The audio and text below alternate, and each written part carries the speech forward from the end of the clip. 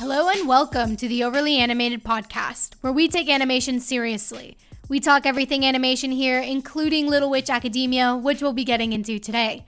I'm your host, Beatrice Murad, and today I'm joined by Steve Zeck. Hello. And April Collins. Hi. And we were supposed to do this last week, but my computer just kind of went crazy, so apologies for the long wait. Yeah, it's probably Croa who was behind this. You probably hacked your computer or put some magical spell. So probably Croa was behind this. Totally. It's given what I'm gonna say about Croa. Well, not much, because I do like Croa, but that's a sneak peek for this episode. But I can understand why she wouldn't want me to talking. But yes, continuing our Little Witch Academia coverage, today we'll be discussing episode 14 and 17. Well, 14 to 17. Sorry. If you haven't been following our Little Witch Academia series, please make sure to also check out our previous podcasts at overlyanimated.com, where you can find out more about this particular podcast as well. You can subscribe to us on iTunes at overlyanimated.com/iTunes, where we appreciate your star rating, or search for Overly Animated on your favorite podcatcher. All right, so Steve, why don't you start us off by bringing us up to speed on the latest Little Witch Academia news? Okay, there's not much really to say. Just, I guess, another trailer for the Chamber of Time video game came out. I'm not sure really a trailer. It's more like a commercial. And it just had this funny little dialogue between Akko and Diana Seiyus, who were narrating it. So there's still no subtitles have come out for that yet. But I can't wait for the subs to come out to see what they were saying, because I'm sure it was hilarious and very Dinoco-esque. I should listen in. I didn't take like 3 years of Japanese just to not be able to understand that. But I haven't watched it. Do you know when the video game's coming out? Oh, well, I don't know. In Japan, it's supposed to come out this month, November. And for us, I guess early 2018. I know you. I left a trailer, that clip of that on the Discord, and also here on our Skype call. But if you maybe after this, I will email you the link when we're done recording. See, it's like I don't know. I don't know if I want to see it. You know, I don't know if I want to. You don't know if you're into that. No, not into it. I know. I know I'm into it. The thing. No. Well, I mean, like, not like that, but. No, I mean more like I don't know if I want to wait until the game comes out and just like dive straight in, or if I want to like get a sneak peek. I still haven't decided. Yeah, but it's kind of they're like video game like trailers and commercials. I always feel very spoilery to me. So like I'm like, oh, if I can control like the spoilers in this sense, then I will do that. Like, and I'm sure there are a lot of probably Let's Plays too. So mostly from Japan right now, but if you want to get a sneak peek and get a spoiler what happens in the game. Well, I don't, so that means I shouldn't. Yeah. I just say if you. So good to know. I won't. But let's dive into these episodes. So before we dive in, let's actually talk about the new opening and ending, because episode 14 is a new season. It's like that's what it signifies. So April, let's start with you. What did you think of the new opening and ending? I liked it. I kind of liked it a lot more than the original one. It felt, I don't know, like, it's gonna sound really weird to say that, but I felt that it was more like anime-esque, if that means makes sense. anything. That makes sense. Yeah, okay. Because like before I felt like, oh, okay, like okay, you're just a show, like it seemed very like thrown together kind of like at the last minute sort of thing. And so, but this one I really like it. Like, it makes me feel like I'm like watching an anime and I'm getting ready for one. It's very magical, which is very fitting for a show about, you know, witches and things like that. So, but I liked the new ending and the new beginning and the new ending, especially the new beginning. I really enjoyed it a lot. So okay. And Steve, what did you think? Oh, I love the new opening. It definitely, I agree, it definitely feels more anime, and I'm just glad that it includes more characters here. More characters are involved in the opening. It signifies this is going to be more of an ensemble series instead of really just being Akko, Lotte, and Susie, and the other characters just backgrounds. And I just love the action scenes. That stare down, like kind of between Akko and Diana when they walked across each other, that was very intense. It looked like the witches are ready to go to war or something. And it does showcase all of the witches, like all of our main witches characters' powers, like Jasminka just throwing food around, Constanza her technology, Sushi and her like mushrooms, and Diana's just being awesome, and Akko, of course, can turn her into all these animals, which she has really started to master how to transform into these animals. And yeah, interesting parallels we have between Akko and Diana and Croy and Chariot. How you kind of see like Akko and Diana walk across each other, and then it turns right to flashback to to Chariot and Croy, and then goes right back to Akko and Diana as they hold hands. That signifies something, though. That just got me all excited. And as for the ending, it's very nice and whimsical. I don't know if it's better than the first one, but it's okay. I love the visuals. The visuals is just top notch. But that's kind of Little Witch's like MO, though. It's visuals. It's always great. It's animation. It's background music scores. Little Witch, like you said last time, one of you, I think, said Little Witch Academia is beautiful to look at. Yeah, it is. It certainly is. Yeah, and Studio Trigger. Yeah, I wouldn't expect anything less from Studio Trigger, but I completely agree that it definitely feels like an anime. It's much more, I guess, fast paced. Well, as the other one was more about let's set up like the tone of like the series. This one's much more like this is what's gonna happen in this series, and you better hold on because it's gonna be great. And but the thing is, like, for me personally, with all animes, not just with Little Witch Academia, but for me, openings and endings of animes are all about the music. If the song isn't there, I'm gonna skip over it always. And you know, I kind of like the first song of like the first opening song better. The endings are all like both of them I always would skip over. So even though this one I think is an improvement in terms of music, I still was like I can never sit through the endings for this series. So sorry, Little Witch, but you need to step up your game with these endings. But that's okay. I agree, Sora, because I think Little Witch Academia, when I talk about is great music, I like the music scores better than the actual songs, if that makes sense. Yeah, that makes sense. Yeah. But yeah. So now that we've talked about the opening, did you guys kind of think that the opening's a little bit spoilery? Because I remember reading, I think, some interview with I believe the director of the series. And he said that with this second opening, they wanted it to be a bit spoilery. So April, as someone who hasn't seen it all, did you ever have that feeling when first watching it, like, ooh, I wish they wouldn't have shown this, or ooh, I wish like they wouldn't have given this up for me, or like suggested that this might be something that I will see?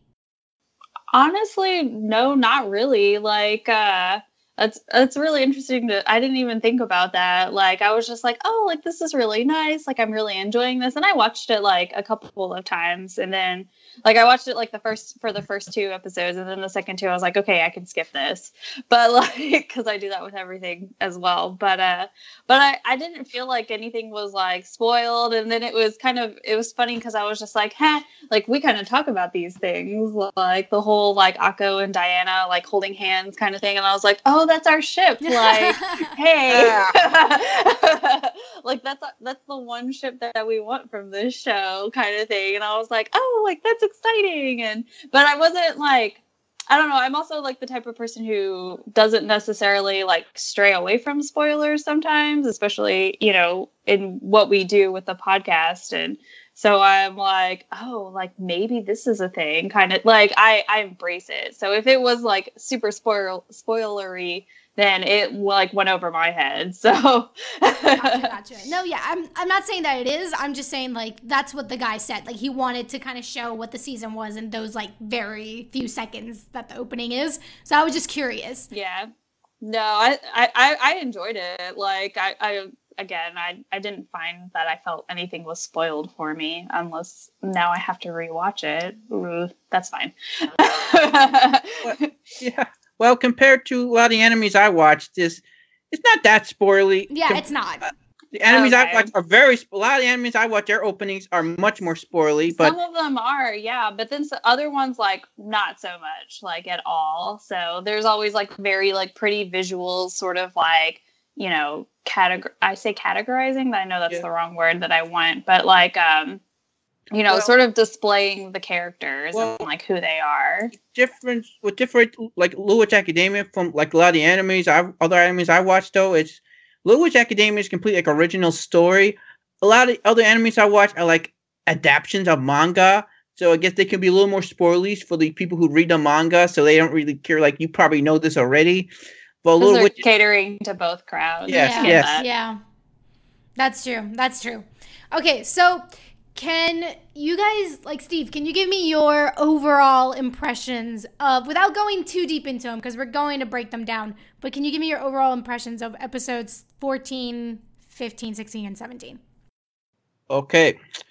14, very good, very, like, nice, like season premiere, like, even though it's not really season premiere, how they set it up with the new semester, you know, code word for new season.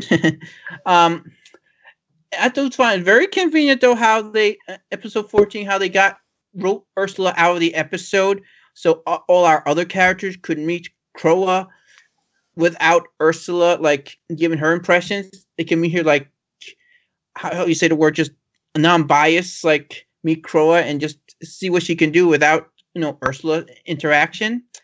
15 was like the action episode we've all been waiting for, like the Ursula Chariot episode you guys wanted. We finally kind of really got to see a little bit of that. We got to see her in action, and that music score when she was on the tower dodging all those gargoyles. I mean, that was great. And 16 and 17 we go back to sort of more the slice of life stuff, though we still like progress the plot. I feel like 16 and 17 a little more slow down. I mean, and I do think 16 we saw definitely some character development from Susie. She is much more kind, much more polite than she used to be. And 17, you know, we kind of have the first like episode with Andrew in it, in which he's not really the main focus. He's sort of more of a supporting character. That's more of an Amanda Akko episode. And though they do set up something really interesting that really interests me in 17, they talked about something going on with the Cavendish family, and I'm so interested in that. But I do have to say this, though. When about 16 or 17 episodes came out in Japan, there was a leak of episode titles all the way through episode 19, so I kind of was a little spoiled at the time in terms of with episode titles. Okay. All right, well, to know that you can get spoiled by episode titles is important because they're all available on Netflix. Like, it's all the episodes are available. For people who don't want to be spoiled and are just, like, following along with us with these podcasts, don't look at the titles. Just don't. Like, do yourself a favor. Just let Netflix just automatically play the next episode. Like, don't do that. Don't do that. But, April, what did you think overall about these 4 episodes? Overall, I don't know. I struggled with them a little bit, if I'm completely honest. You know, we introduced a lot of like new things in like the 14th episode, and I liked that like the 14th and the 15th episode like flow from I guess the season finale or the 13th episode. So I like that we sort of have that flow.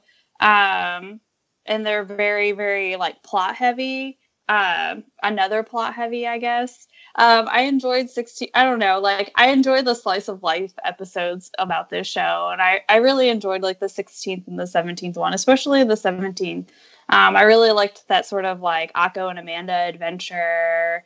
And just kind of getting to see like Andrew a little bit more, because I feel like he's like set up to be this really important character, but we haven't really had much of him. Like we've only seen him like 2 other times, and we're 17 episodes in. So, but I mean, they were all right. So I'm still like interested in this show, and I still want to see where it goes, but I don't know. There was like another like plot introduction, and I was just like, another like thing? How many more things do we have? Like, oh.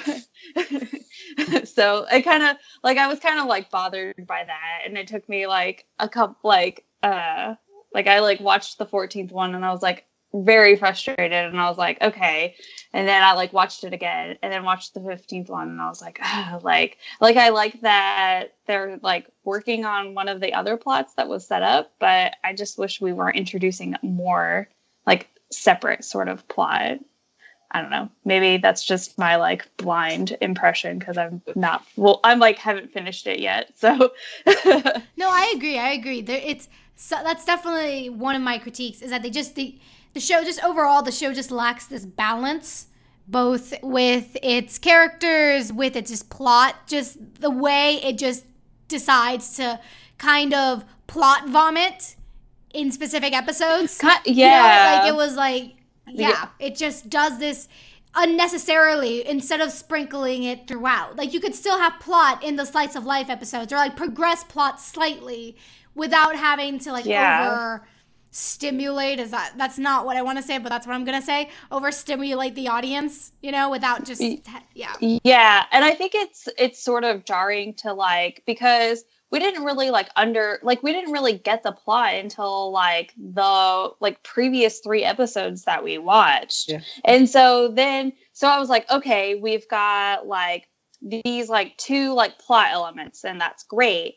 Or like 2 or 3, you know, and then it's like, here, let's have another one. And I'm like, but you haven't barely like touched the other one, like the others that you've thrown in my face already. And so it very much feels like plot vomit. Like, I like that phrase. Yeah. Like, I mean, I don't mind multiple plot lines. For me, it's more about just you can spread them out evenly so that it can work, so that it doesn't feel like you're just scrambling to throw things in despite having like 8 episodes previous where you did nothing. You know, there's just... I think I wouldn't mind there being like all this different plot if it was more like, if you didn't throw it all at me at once. Like if you had started like the 7 words plot like earlier, then that would have been great, you know, like that, or like the whole, what is it, the 9 old witches or whatever. Like if you would have given that to me earlier,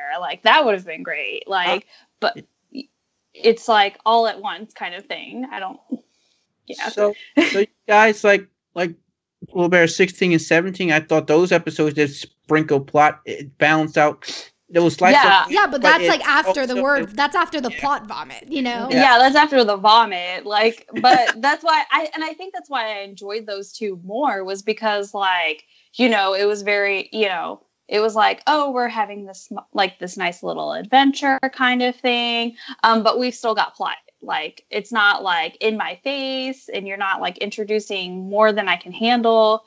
You're just like, you're nicely giving it to me.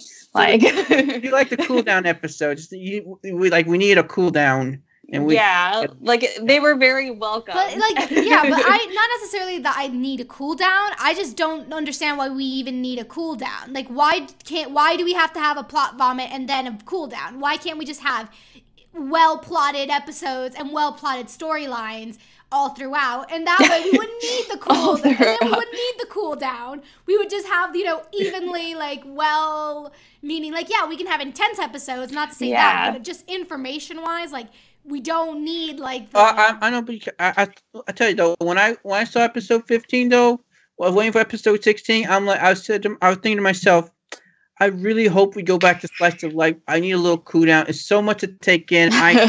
Right, and I'm watching these episodes weekly at the time. I'm watching them weekly, and I still needed a little break.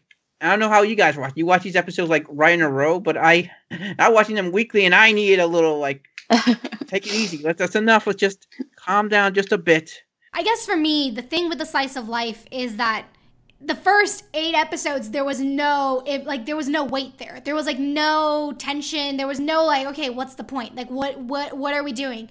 So for me, like the slice of life plots that actually like advance the plot a little bit are the ones I like. But then, because there wasn't any plot for a long time, we didn't have that. So I feel like, yes, Cool Down's great, but they needed to introduce the plot a lot quicker. Because I feel like now I'm more invested with the series. Just already from episode 14, like, I was already like, okay, even just with the new opening, I was like, okay, suddenly I see where you want to go. Suddenly now I care a lot more because you're actually telling us what you, like, I feel like for the first half of the first season, if that's what we want to call it, even like the writers and the showrunners had no idea what they wanted to do with this show. And now I feel like they do know what they're doing, but they're kind of like 3 steps behind because they've wasted so much time. So it's just kind of like, it's just visually the show is so pretty and there's so much potential, but like even Kill la Kill, which again, another Studio Trigger anime, that had so much information, but I never felt like, oh, this is too much. Yeah. If anything, it was just kind of like they just ran and just kept going, and it was just this constant equal pace. There was never a cool down episode, ever. No, not at all. That was what was great. But it was great because that's the whole point of that show. That was the tone. It was like, we're not gonna give you a moment to breathe, but like you're gonna love it anyway. Wow. Exactly. It's like they're trying something new, and I just don't know if it's working. Well, I think it's Little Witch Academia, though. It's not really traditional action show. I feel it's a weird, funny thing, though. It's a magic girls show, but it's not really magical girls. It's like it has magic in it, and it's centered on girls characters, but they don't have like superpowers. They're not Sailor Moon, so I find that kind of funny. How technically it's a magical girl series, but it's not really. But like, I've seen other animes where it's not necessarily like, say, a quote unquote magical girl show, but it's still like where it's not necessarily something that can be equally placed in a category. But even then, like, this has nothing to do with the type of show it is. This has more to do with just the way the story's being told. This is just the writing quality of the show is just not consistent, which is what I really want from the show, given the potential it has. But let's get into episode 14, New Age Magic. What did you guys think? Steve, what did you think of New Age Magic? I thought it was a right episode. Kroak's definitely a very interesting character. I as I said in the outline, purple-haired Kuvira. Pretty much, he reminds me so much of Kuvira when I first saw her design. I saw and also saw what type of character she was. She reminded me a lot of her. And like I said, though, she was spoiled to me before episode 14 aired. They revealed like her character outline, her bio, her voice actress just before episode 12 aired. So I kind of knew she was coming a while back. So, and her seiyuu is the same seiyuu as Naruto. And if you've seen episode 16 and 17, she eats Rama a lot. That's sort of an inside joke. But yeah, Korra's an interesting character. I kind of wonder though, is she an ends that justify the means type of character? Or does she have evil intent? I'm hoping it's ends justify the means. I hope there's some depth because it can't be dull, boring if she's just evil, just for the sake of being evil. And I also thought interesting though the whole Akko learned to sympathize with the fairies and she got Diana flustered for the very first time. Like that argument, like you saw Diana's face. Like when she just kind of lost it for a second. I mean, and I did say this though. I like Akko, take it down a notch. That's really a low blow, calling her aristocrat. But yeah, it was a fun episode. I did think the whole strike thing that could have been a good first half episode, slice of life episode if they wasn't doing this plot. But yeah, it was an alright episode. Future episodes I do think are a little bit better, but it's a good season premiere. It does a good job of getting you back into the series, if you understand what I mean. Yeah, totally. And I I don't know. I mean, for me, Kuroa wasn't so much like Kuvira, I guess. But I will agree that, I mean, you sounded like you weren't 100% sure if she's going to be good or bad. For me, something that did bother me is that she's so, like, the show's so clearly portraying her as an evil character. Or at least as something, like, there's something sinister there. So I know she's a villain. I know she has just sinister side to her. I'm just saying, is her goal evil? Is her end goal like world domination? Or is it actually she wants to, in the end, she wants to help people, but she's just going about it in these evil ways? Really? I don't know. I feel like all villains are the heroes to their own story. So everyone's still like going to be like, you know, they're all doing something. So I feel like for me, that's not the problem. For me, the problem is and you know, I don't know. I don't want to. It's not the same thing, but in a similar instance, like we did a podcast on Captain Underpants, and there was the villain in there was so clearly a villain, and that was the joke. Yeah, you know, that was the point. That no one was noticing that this guy was the villain, and that was the point. But with Kuroa, it's just like from the get go, she has this kind of already the sinister cues, and I'm just thinking, why is it so obvious to the audience, but not to anyone else? Like, why is no one asking these questions? Like, why is no one thinking, like... like, why is no one questioned anything? Anything. Well, anything. Well, actually, one character knows she's evil. That is Ursula. Actually. See, but no, like, but we'll get to that in episode 15 discussion. We'll get to that. Yeah. But, like, she can't be the only one who goes, like, hey, like, it's, like, I don't know. I just find it lazy that it's, like, really she's the only one where warning bells go off, and it's because she knows and because she apparently, like, I don't know, like, she apparently knows this woman, so it's like, it's because she knows her that warning bells are going off. There's a history between them, so that's why she knows she's evil, but no one else is kind of figuring out that she's just kind of, like, very, I don't know, the way she's portrayed is so sinister that it's, like, kind of impossible for me to believe that Ursula would be the only one that has some sort of doubts. Like that to me, even like the professors, I'm just like, they doubt the technology for a second, but then it's like, come on, like well, go we had that one further. professor. Yeah, but that's what I mean. Like, go a little further. That's what I'm asking. I'm like, there has to be. It can't be just one character. There needs to be a little bit more. Like, I feel like they're giving specific characters things to do that only they can do, and like making everybody else like unable to do it. And it's kind of a little frustrating. I do like wonder though that those professors, like, they were very much anti like her technology and stuff. They have a problem with that, but they say nothing about her outfit, which in this type of conservative school I think would be very inappropriate. They allow her to wear that. I don't get that. I don't think her outfit was that kind of liberal, I guess is the opposite of conservative. I mean, I've never really got the impression that like dress code was like a huge issue at like the school or anything like that, because even when like if you just think about the characters, there's not like they all wear the uniform differently. And not just that, but like I think the judges for that event, they were wearing different things too. So like I don't think if they're conservative, it's more about the magic use than it is about the clothes. Like, I don't know. Like I can see how they can come off as slightly conservative, but I didn't get that impression.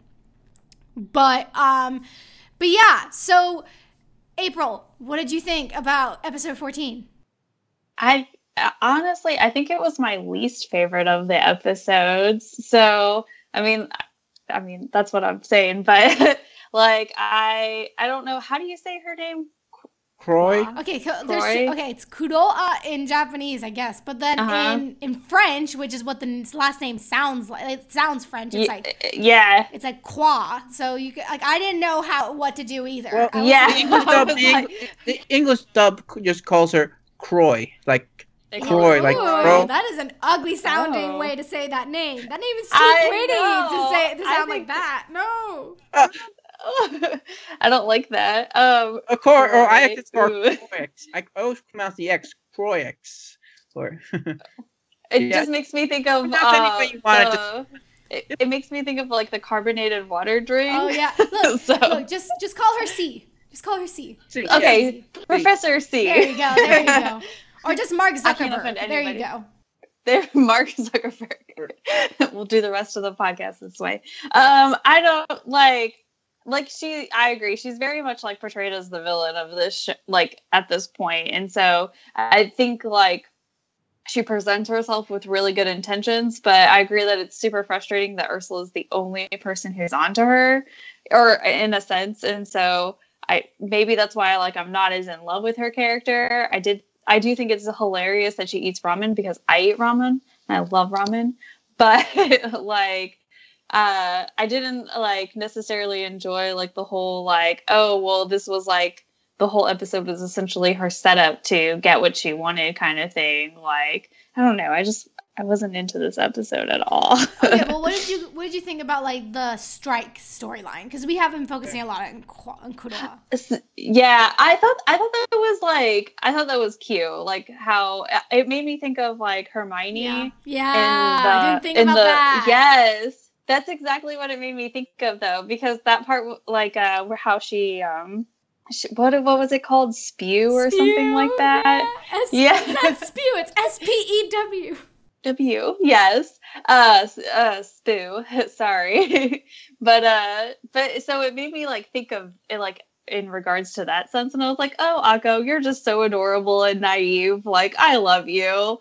And so I really enjoyed like that part about the episode was her and like joining the side of the strikers and of the fairies, and is like, no, like we're not gonna do this. And she tried to like act as a liaison kind of person, but she didn't know anything that was going on. I enjoyed that part. That part was fine. The other part's not so much, but So what did you guys, because Steve, you mentioned Diana a little bit. You mentioned that little like fight that they had. So what did you guys think of Diana in this episode? Because the show has this tendency to kind of have her like disappear midway through an episode. They just kind of were like, here's some Diana. And then, psych, we're just going to ignore her. Do you guys think this episode did her justice a little bit? Like they sprinkled her throughout it more evenly. Yeah, I agree. They sprinkled her out more evenly. I do like to get a point. We don't know yet if she's onto Croix or whatever you want to call her. But I did think, though, Akko, like, her kind of low blow she gave Diana saying aristocrat, it does set things back a little bit of how proud I was of Akko in episode 12, how she learned a lot about Diana, and it's like all that's thrown out the window when she, like, mentions how she knows Diana has this big room, how she doesn't understand hard work. I mean, it's like episode 12 never happened. It's like Akko forgot all those lessons.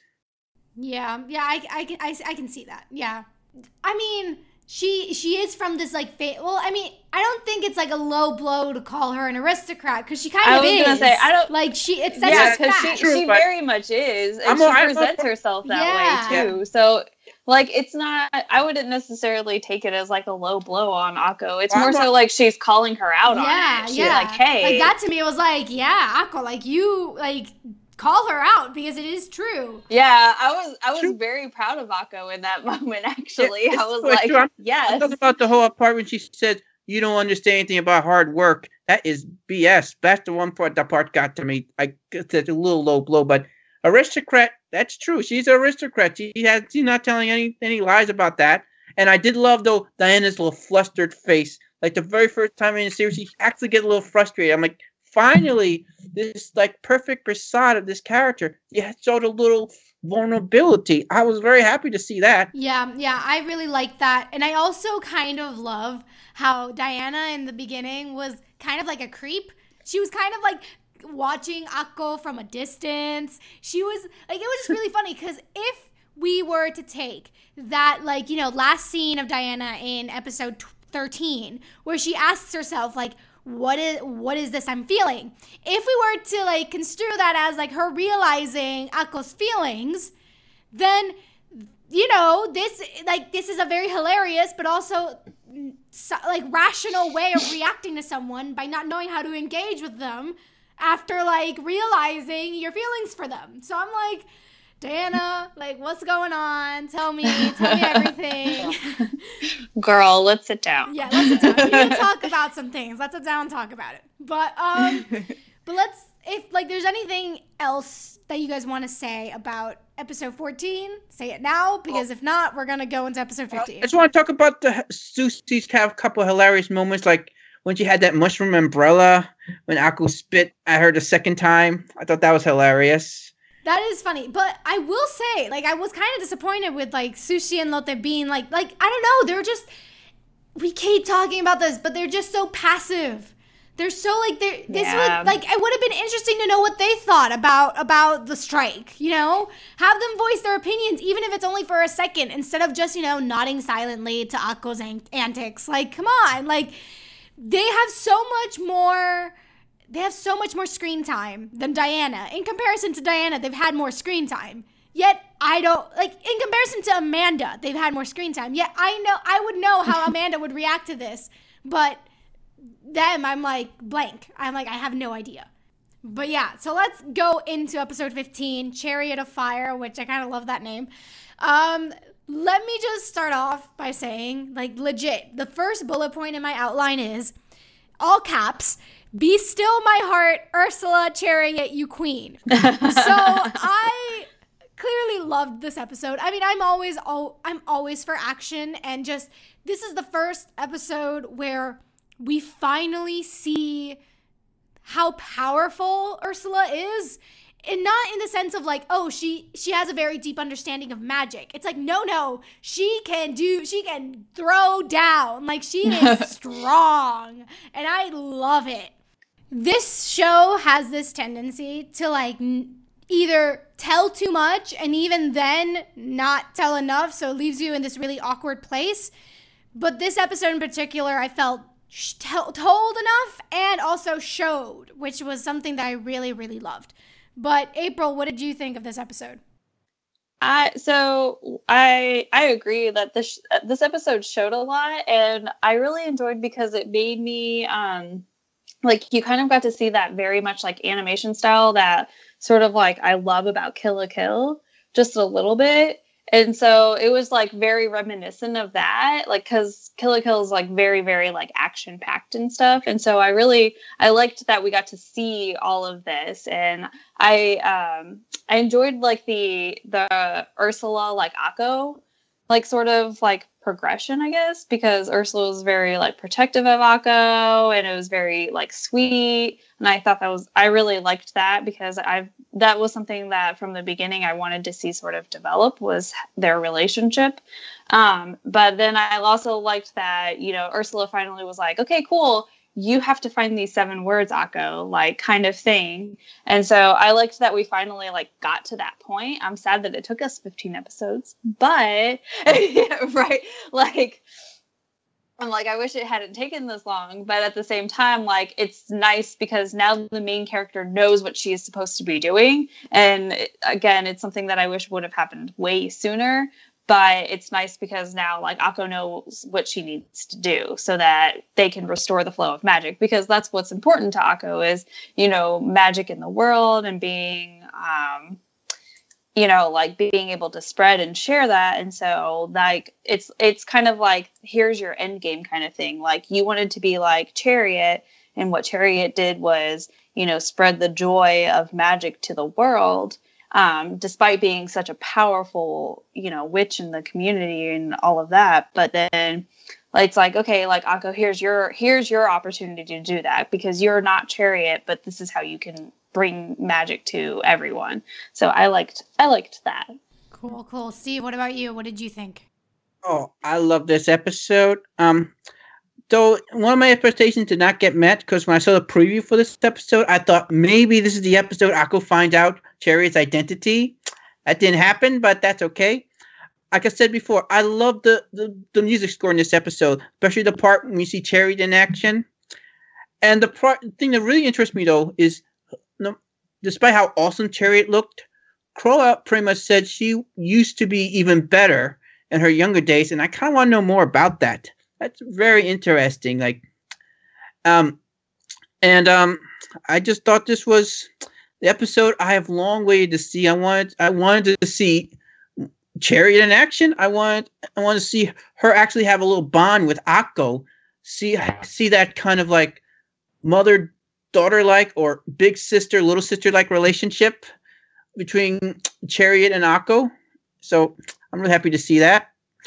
I did think though, and we also have a little, I guess, sort of purpose of those slice of life episodes. The first half was Kroa saw the whole thing. She was spying on Akko to all those little adventures, and then she probed her, which I thought was kind of creepy. But and also, can you just talk a little bit, Diana, just a bit? She had a little small part, but I just want to make a little prediction. When I saw this episode, at the end of the episode, I thought to myself, she's gonna find out Chariot's identity herself, maybe before Akko does. So can we just appreciate how Diana seems to be the only character that has it all together and is actually able to figure things out without us like having to bang our heads against the wall? I appreciate that, but I don't know, like, I'm at this point with Diana where I totally forgot she was in this episode until Steve said something, and I was like, was she in this episode? Oh, she was in this episode. And so I don't, like, I hate that her character has sort of come to this at this point. That is true. That is yeah. very, very true. I'm quite proud, though, of this series. But, you know, like, I really liked how, you know, like, yes, like, I love, like, it just feels like to me, with Studio Trigger seems to be very comfortable with this, like, very intense action. But then they're kind of out of their depth when it comes to, like, kind of this type of slice of life thing. And it just shows. Because episode 15 is so good. So I just find it really frustrating that to watch and just be like, you don't have to, like, it's not, like, you don't have to, it's not that hard. Just do it. Like, it's not that hard. Just relax, breathe a little bit. Like, yeah, like, I'm assuming that they had Kill la Kill planned out from, like, the get-go. They kind of knew where they wanted to go with that series. Like, you could tell that was just the material, like, the person directing that knew exactly what they wanted to, the story they wanted to tell. Whereas with this series, I'm like, you had two, not one, two, like, small animated films before this. You had the time. Like, you had all of this ready to go, like, on lock. Yes. Like, where did you stray? Yeah. I don't think they wanted to do 25 episodes. I think if the perfect world, they would have been a shorter season, maybe a little more in 13. It would have maybe been somewhere like 17, 18 episodes would have been ideal for them, but they had to do 25 episodes. And I mean, and I guess, I don't know, like 17, because usually in anime it's either 13 or 25, you know? So I don't, like 12, 13, 25. So I don't think 17 is like, I don't think they, even like if they had wanted to do 17 episodes, like it was never going to be a possibility. So I don't think. I know. I'm just saying, ideally for them creatively. Yeah, but that's what. I don't know. I think they could have done this in 13 episodes. Like, I think 17 is still too much. Like, I think that 17 is still too much because, like, they've wasted, like, 8 episodes of, like, not doing anything. So I'm like, I don't know. But yeah, 15 is awesome. Diana is, like, again, only one that seems to have it all together. And 7 words, the thing with this plot line is that even though this show isn't like a quote-unquote magical girl show, or at least, like, it's not trying to be that, this is a very magical girl type of plot. Right. You know, it is. I mean, yeah, it is. I agree with that. And maybe just, like, I don't know. I think that it would work better. Like, I can see that plotline working with the 25 episode like scheme. Like, you do you get what I'm saying? Like, if you had introduced it right away, then, like, those slice of life episodes could be so much more. Yeah. You know what I mean? Like, and so they would make sense because it's not like it's not about, and I think that's, like, something that I enjoy about, like, the 16th episode, and I know I'm sort of jumping ahead, is that, like, Akko's like, okay, I want to find this word kind of thing. And then, you know, like, it would be, like, interesting for her to, like, like be so focused on trying to find the word that she doesn't like find the next word, but then like maybe the next episode she does, kind of thing, or like maybe 2 episodes down. You get what I'm saying? Yeah, like, totally. Like the plot works on a 25 episode format, but it doesn't work whenever you only introduce it to the main character at the 15th episode. Like at that point, like you've wasted the entire season. Yeah. And it kind of like begs the question, like, hey, Akko, like these 2 little bead things had been shining for a while, and you just decided to not even question it. Like, yeah, like you didn't notice. Yeah, you didn't notice like that random word that you had no idea you knew, but you just suddenly said it in the first episode. Like, you didn't even like try to understand. Didn't even question it. Oh, Akko, she's kind of dense, though. She's kind of dense. She can't figure out Ursula and Chariot the same person when it's so obvious. You know what? But like, it gets to the point. I don't think that's obvious. Yeah, and and it gets to the point where. But those clues do point like how. But we see those clues. Akko doesn't see those. Like it's obvious for us, but like a lot of the clues that we've been giving about Ursula being Chariot have been given to us, not to Akko. Yeah. Like if you take yourself out of the situation and just look at it from Akko's point of view, there's no way she could figure out that Ursula and Chariot are the same person. Like, you know, she could like the fact that like Ursula gets very like blush or like flustered whenever Akko talks about Chariot. You could easily interpret that as you know, oh, that's just Ursula's like character if you were Akko, but like we understand it because we know who she is. I agree. And I will say, like, but for the whole like Akko being dense thing, like there comes a point where like there comes a point where that excuse can only go so far. It can only go so like Akko isn't like, look, she's a little dense, but she's not, she can put the 2 and 2 together. She can like, when she needs to like get things done, when she needs to like really like study, when she needs to work really hard, like she will, and she's able to do that. She's able to apply herself, and like I just think that there are just certain things that they do out of convenience. They're just like, oh, well, she won't notice this because it's Akko, and it's like, no, we've seen her be quite emotionally intelligent in past episodes. Like there's like I just feel like the denseness. I feel like they're trying to force the denseness on this character. Same. Like that's exactly it. So 16, Pajola's trial. What did you guys think, Steve? I liked it. It's a okay episode. My favorite part though is meeting Lotte's parents. They are so adorable. I just love like her father, how he just throws Lotte around like a rag doll. Like, and her mom is pretty cool too. I love the part though when they're like diseased and stuff. Her dad's near this fence. Her mom shows up and just shoves him, even though they're both in like vegetarian state. And in a weird way though, this episode sort of reminds me of episode 6 of Mysticons in a way, similar feel, but. Oh yeah, and I guess. And if episode 13 was like a Halloween episode, is this technically a Christmas episode because Santa Claus is in this one? and reindeer.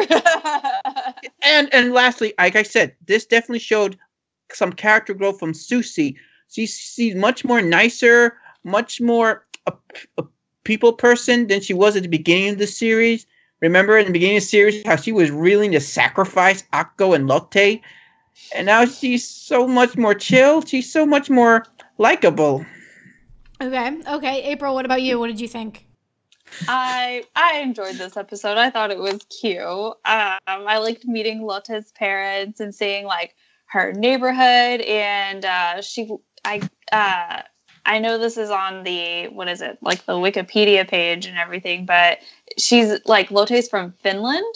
So, because I know we had been questioning where each of the characters come from. So I I saw that and I was like, oh, that's so cute. Like, and I thought the little thing with the disease was interesting because it was like, oh yeah, it only comes about whenever like this one particular thing happens and then this other particular thing happens and then this other particular thing happens. And I was just like, this is ridiculous. Like, I love that. Like, I enjoy like super ridiculous like plot lines. But then like, you know, and I loved the whole like Akko being like, I don't know. I felt like Akko was Akko again because she was just like, I have to find the fourth word. Like, I'm going to find the fourth word. Like, it was like Akko on a mission kind of thing that we've seen in like previous sort of slice of life episodes. So I kind of enjoyed like her, like, you guys, I have to find it. And everyone's like, okay, well, you can try and find it while we go do this thing. Like, kind of thing. And I think this was like the episode that I want from like this plot line kind of thing. Like, here's Akko being Akko trying to like fulfill her mission, and then like, you know, and I liked the little monster. What was it, a Yeti or something like that? Yeah, the Yeti, like the little snow monster. I thought that was so funny. She makes him do it over and over again. But I felt bad for him too. I was just like, Akko, you're being mean. Like, stop it. And by the way, just me though, this little message here about internet trolls, similar to episode 4. Which it's like we go back to that. Cool. Great that you pointed that out. Why does it have to be the same exact problem? Why can't it be like, it could still be internet trolls, but maybe instead of it being, again, like just attacking an artist, it could have been like, oh, maybe they like don't take him seriously because he's a Yeti or something. Like, why does it have to be the same copy paste, same thing? Like, I would have just appreciated just a little bit more like creativity on their part, so that, like, I don't know, like, I'm the type of person who, like, if I start seeing, say I write something and I see like that I used a word too close to the, like, if I use a word twice and it's too close, word, and it's too close together, I'm like, I need a new word. I can't use it. So you're like, wait, I've recently used the word butterfly. I need to find something. Exactly. So like for me, that was very frustrating. But yeah, I liked the episode again, because we now know the plot. The slice of lifeness doesn't have this kind of like, what's that word? Like, it doesn't have a mundane feeling. Mundaneness to it. It doesn't have a mundaneness to it. And if the entire show were like mundaneness, then I wouldn't have a problem with it. But because this isn't that type of show, like, if it's mundane, I'm like, come on now, come on. But yeah, one more point though. I do see though this episode we saw a brief little flashback with Chariot and Croy and Professor Woodworth, and it seemed though Croy is definitely is a very impatient person. Knows how to eat instant ramen. He's very impatient, and this episode shows that Akko can be very impatient. So maybe there's sort of a connection there, showing their similarities. How Akko has a similarity to the villain of the series. That's interesting. I didn't notice that, and that is like a very good. I did not either. Yes, that's a very good reading into not just Croa, but also like Akko having that similar issue. But I will say, of that flashback, whose flashback is it? Is it like Akko having a vision from like the shiny rod, or is it? Well, that's Ursula. Ursula. Is it Ursula? Because like they don't make it clear. They don't make the flashback clear, which is like, this is a great segue into like my biggest issue with the episode, because the thing with this episode is that it could have been really creepy. It could have been this really interesting kind of disease horror type of like episode, or they could have incorporated Lotte and Sushi into it a lot more. Because even though we get insight into Lotte like and her family, like for like a good chunk of the episode, she's not there. Like a central figure in the episode. She's not. And I just think like, why not? Like, why didn't Lotte, like, maybe because her parents were like, you know, so like they were infected and she's so scared, maybe she was able to fight off the disease for like X amount of time longer because she had like the will to do it, and Akko and her go on this adventure and it could have been really cool. But no, that doesn't happen. Like, she's very quickly like green.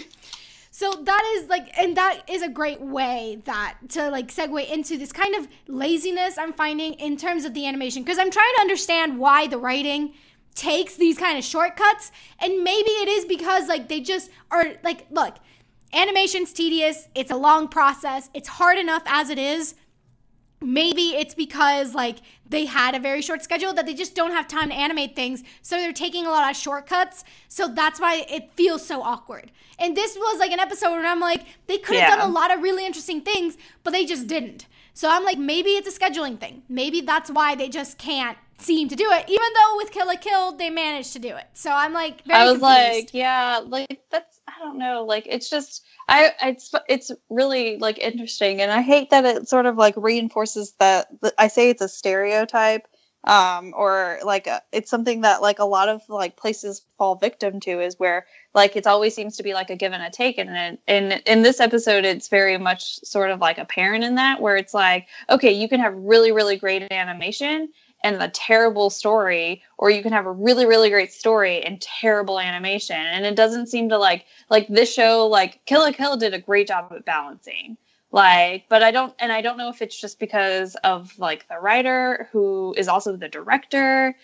Like they just didn't like they didn't get that. Like, is this their first show? You know what I mean? Like, it's like one of those things where I'm just like, I'm trying to understand and I keep trying to piece it together, but I just can't. And it was like such a missed opportunity. And I totally agree. Like, this could have been a great Lotte episode. Like, why didn't we get that? So funny how you mentioned parent. It seems like pretty much Kill la Kill is Little Witch Academia's older sibling that always gets compared to negatively. So it really it's not so much that I'm like purposely doing it. It's just that like it's like, okay, the studio has accomplished really great things. Yeah. So it's like I'm just trying to pinpoint where it was that things were led astray, kind of. So I don't know. That's just who I am. Like I'm very analytical in that sense. Aren't we all here? That's why we're all. That's why you're here. That's why we all here. Hopefully. Yeah. All right, but let's move on to the final episode of today's talk. So Amanda O'Neal and the Holy Grail.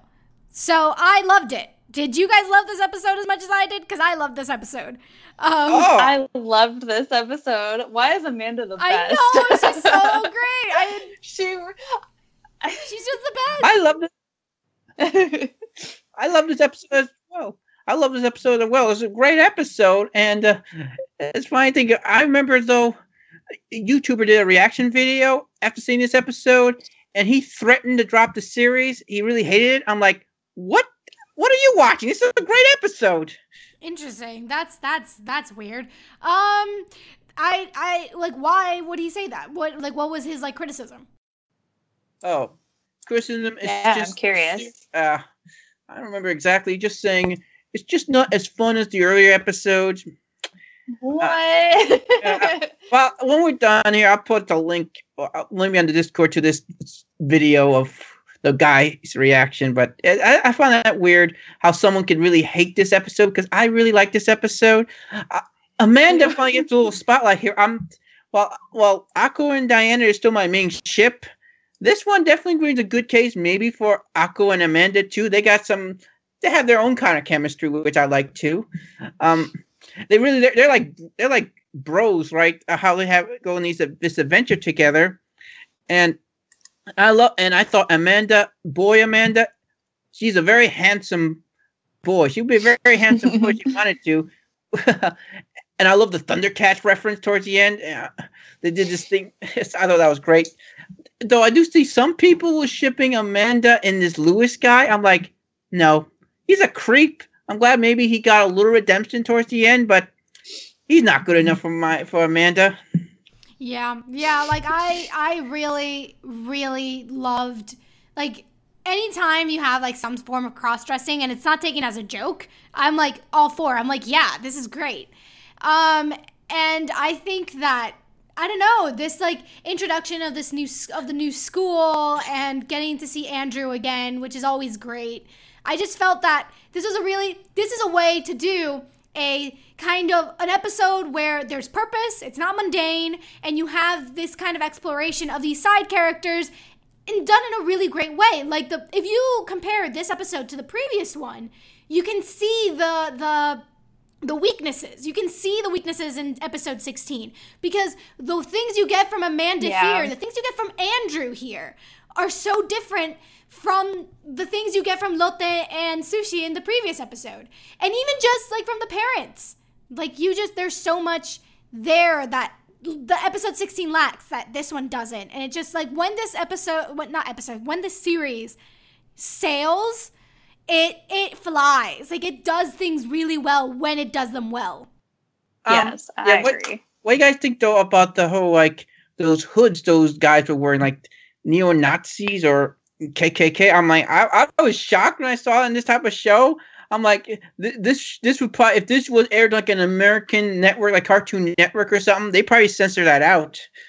Nah, I wouldn't think that, because I can think of lots of other shows. I mean, I'm remembering other shows where characters have like had the hoods over their heads kind of thing, and not necessarily like because they're like their own, like, I guess, elite group, or however you want to put it, or band of hoodlums. Remember last podcast, Beatrice, you said you wanted some more. Actually, you mentioned Salem witch trials. I think this one came very close to mentioning those, the Salem days. Yeah. That was the impression that I got from it. Yeah, and I mean, I will say that in terms of like the outfits, like you guys need, like, for people who don't know like the history of like the KKK outfit, like there have been like previous like it's kind of similar to the swastika, where before that it was like a Buddhist symbol, but then they took it into like it was a Sanskrit, not Buddhist. It was a Sanskrit thing, and then when Nazi Germany took it, now suddenly it's like no one can use it anymore because now that's what everyone relates it to. Well, the pointed hoodie, like mask thing was initially, I looked this up, it was initially something that you find in Spain. Like there's these two versions of it that you find in Spain that date back to like ages. They date back way back. So just to let people know, like, because this is also like even though this is like looks more like an English school, and they definitely have that kind of like KKK-esque type of thing, like that's like the negativity of their traditions are very KKK-esque. I also will say that just in terms of the visual of the pointed hat, it's not always necessarily the KKK. Just throwing it out there. Well, I didn't say it was necessarily them. I say it also could have been neo-Nazis or executioners. That's what they said. It's like it's supposed to be homage to the executioners. Yeah. From way back in the I did think though, it's very interesting. Appleton, very interesting type of school. Like I said before, this is like the first episode we have Andrew in which he's not really the central focus. He's a supporting character. And I thought he did a very, very well job adjusting to this new role in the series, not being front and center like he was in episode 6 and episode 10. That is true. Amanda. Amanda. I'm like thinking of Amanda. April. Yes. What did you think? I don't think did we get your like impression of this episode? I don't even know, but I really enjoyed this episode. A lot of what you said very much touched based on like how I felt about it. I like that, like Akko's like she's still on her mission kind of thing, and so I like that like plot sort of like sprinkled into it. But then I like the chemistry between Akko and Amanda, and how Amanda's like, she's like, yeah, I'm gonna leave this school, like I don't care, and Akko's like, yeah, that's what you said last week. Is this gonna be the week that you actually leave? Like I really enjoyed like those like small little moments between the two of them. And then like there's never anything wrong with an episode where two girls break into the all guys school, or where the guys break into the all girls school, or whatever. But I really enjoyed that sort of thing. And like I like that they're looking for the Holy Grail, like of all of the art like relics that you could have like gone with, you chose the Holy Grail. I don't even remember if they explained what it did or what its purpose was, but like I was just like, okay, they're just trying to find the Holy Grail, like awesome, and then like there really wasn't nothing to do with the Holy Grail. Like it was no purpose. Just Croy just sent them on a wild goose chase. That's pretty much what happened. Yeah, like that's what it felt like. I just thought that was just like great. They were just like, yeah, we're gonna go find the Holy Grail, and I was like, okay, I guess that's what we're doing. Like I like whenever I get to kind of like go on this adventure kind of thing. So, and I liked the like Andrew and like the Lewis thing, and I agree, Lewis is super kind of creepy, but. But like Andrew like works really well as like that sort of like secondary kind of like character, and I liked him in that role. Like I liked that we kind of got that like Andrew interaction. Like I don't know what it was about this episode, but I really enjoyed Andrew in it. I wish I could like pinpoint what exactly it was, but I enjoyed him. So, and I liked that he was like he sort of like approaches Akko and like he's trying to understand her kind of thing. Like I like that where like everyone's just like, okay, that's Akko. She's crazy. She wants to be like Chariot. Like, but Andrew's like, okay, well, why? Like, tell me like these things and stuff like that. And then you can sort of like see like that internal struggle within him because he's got like all of these like expectations set upon him, but he doesn't necessarily want those. So I liked that. I think Andrew's been like nicely developed to this point. Yeah. And Andrew, like I said, he does a very well job. Like we talked about in Discord, we talk about Mysticons, how they do a good job. Malforon and Casey maybe not taking like center stage too much. And I think Witch Academia does the same thing with Andrew. He's not like taking over the show like some of the characters, male characters on RWBY does. I do find it interesting. You know, as bad as much of a creep that Lewis is, his dad is much worse, probably. His dad is like really like a creep, and he's probably worse than Andrew's dad. Probably, like that wouldn't surprise me in the slightest.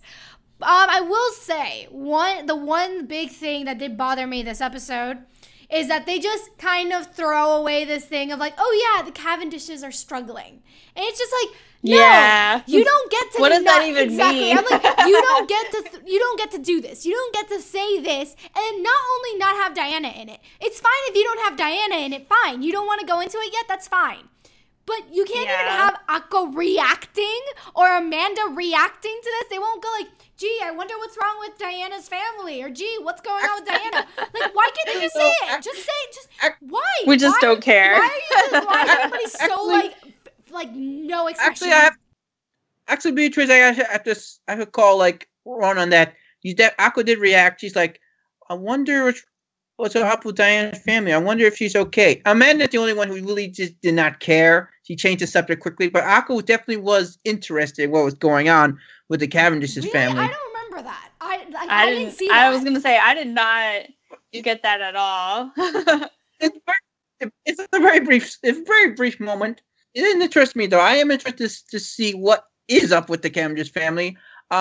April, I guess since you're the only one who haven't watched ahead, what do you think? Theories? What is going on with the Cavendishes? I don't know. Maybe they don't have money. Like that just seems like such a cop-out storyline though. Like they don't have money anymore. Like, oh no. I could not even begin to tell you. I was just like, oh. You know why I thought? Because I never got that impression. I was just like, oh, because everyone has high regards for them, and they're just like, well, Diana comes from such a elite family, and it's like, okay, like I get that, but like there's not been anything to lead me believe. And then they're like, oh, well, they're struggling, and I'm like, struggling with what? Like they have too many like gowns? What? I don't know. They can't find enough help for their home? What's going on? Like, you know what I thought though? I thought at the time, like, if whatever's wrong with them, I thought maybe the solution they're going to try to fix it is Andrew and Diana engagement. I kind of was thinking they're going to do that. Solution to everything. Yeah, you have to marry the highest families. Yeah, that's what I want in a weird way. I want, not because I romantically ship them or anything. It's just that it's kind of like create maybe drama, and the fact though that. Andrew and Diana, they're so like similar, and they would have very good looking children. But I just love the angst of how Akko will react to it. How would she react to having these two people that she probably knows they don't want to marry each other. They don't love each other like married people are supposed to. What would Akko do? Would she just allow that to happen? I mean, yeah, we don't know. We don't know what Akko's home life is. She might have a boyfriend or girlfriend. We don't know. But I don't know. One, she might be too dense to notice. One, and two, I don't know. I don't think this is that type of show. I really don't. Yeah, I don't see that having any kind of effect. I mean, if it was more set up in that way, then yeah, sure, maybe. But to this point, it hasn't been set up into anything that I can see them turning into a potential issue or something along those lines. Mm-hmm. I could be wrong though, because apparently we've got techno magic now. So by the way, you know those little boxes, those little cubes, they suck. Yeah. Akko, I think it's Akko being oh, those again. Oh, well, I'm just right? Are you kidding me? Are you kidding me? We're not putting two and two together. Got it. Cool. Yeah, I wish, at least I wish design, style-wise, artistically, they would have, made a little slightly different, a slightly different thing to do. Not make it so obvious that this is clearly the technology that Kroa introduces. If they would have just made it look slightly different, made it slightly a mystery of what those boxes were, I would have appreciated it. It seems to me though Kroa kind of got Akko really to trust her fully, but she just said one thing, and that she said something nice about Chariot, and that seems to be all it takes for Akko to just blindly believe in her, not think anything malice of her, because she said something nice about Chariot, and which I can understand because it seemingly every character in the show is always taking shots at Chariot. They're always putting her down. So I have a theory about that, though. I think it's not necessarily so, and it sort of comes about in that 15th episode because Chariot is very powerful, and I don't think that's ever been a question. But I think it's one of those things where the other witches were sad to see her use her magic in a way that wasn't necessarily helpful in the in the community. Does that make sense?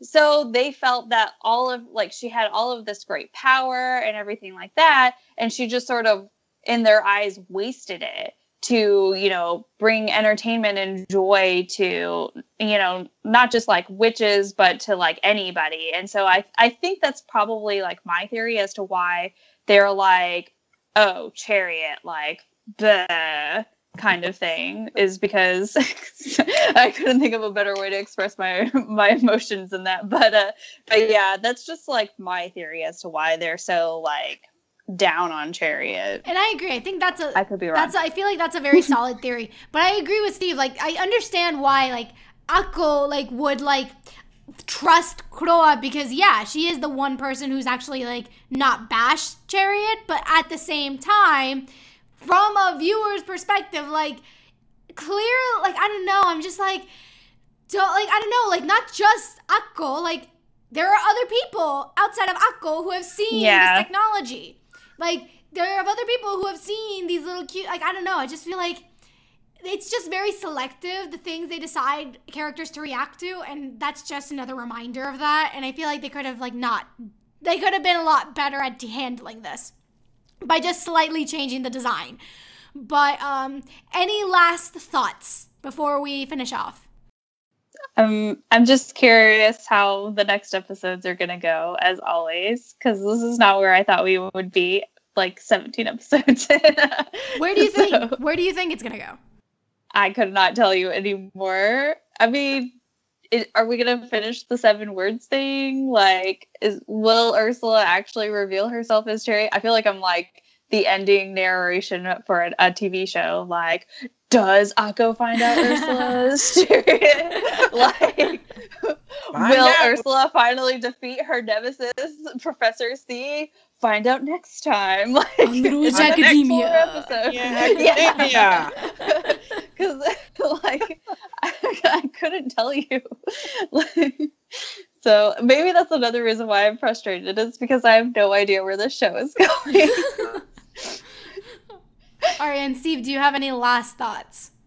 Well, we made it through these episodes. I thought we would, but well, I'm interested to see where this goes with the second half.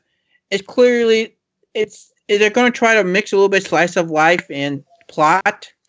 I'm still I agree with you, Beatrice. I'm frustrated though the lack of Diana doing really anything, underusing her. I'm waiting. When is that Aqua Diana adventure gonna come? They have teased us a couple of times, and I'm like, damn it, let it happen already. And also, can Aqua just find out Cherry's identity? I mean, I really want her to know. It'd be so cool, and it'd make things so much easier if Ursula just would tell Aqua the truth. I mean, why is she hiding it? Why you have to make it so much difficult for yourself, girl? Yeah, I completely agree. Yeah, that's all I'm gonna say. I feel like I don't want to say anything about what's to come because I feel like I'd mess that up and spoil it. So I'm just not gonna even answer that question. All right, but oh yeah, because I'm still the person who doesn't know. Exactly. So like Steve does a way better job than I do when talking about the future. So I'm like just not even gonna try and tackle it. But I do a good job of just trying to pretend like I just see these episodes and also remember what I thought at the time, and also just try to like be as vague as possible. Yeah, like I thrive on detail, so best not. So find all the info on this podcast at overlyanimated.com. Join us on Discord to text chat about animation at overlyanimated.com/Discord. Support us via Patreon at patreon.com/overlyanimated. Thanks to our current patrons, especially our patron of the podcast, Hugh, aka Hugh Neutron, and thanks as always to our Patreon executive producers, John, Ryan, Steve, Alex, and Andy. Thanks for listening, guys, and we'll see you next time. Bye. Bye. Bye.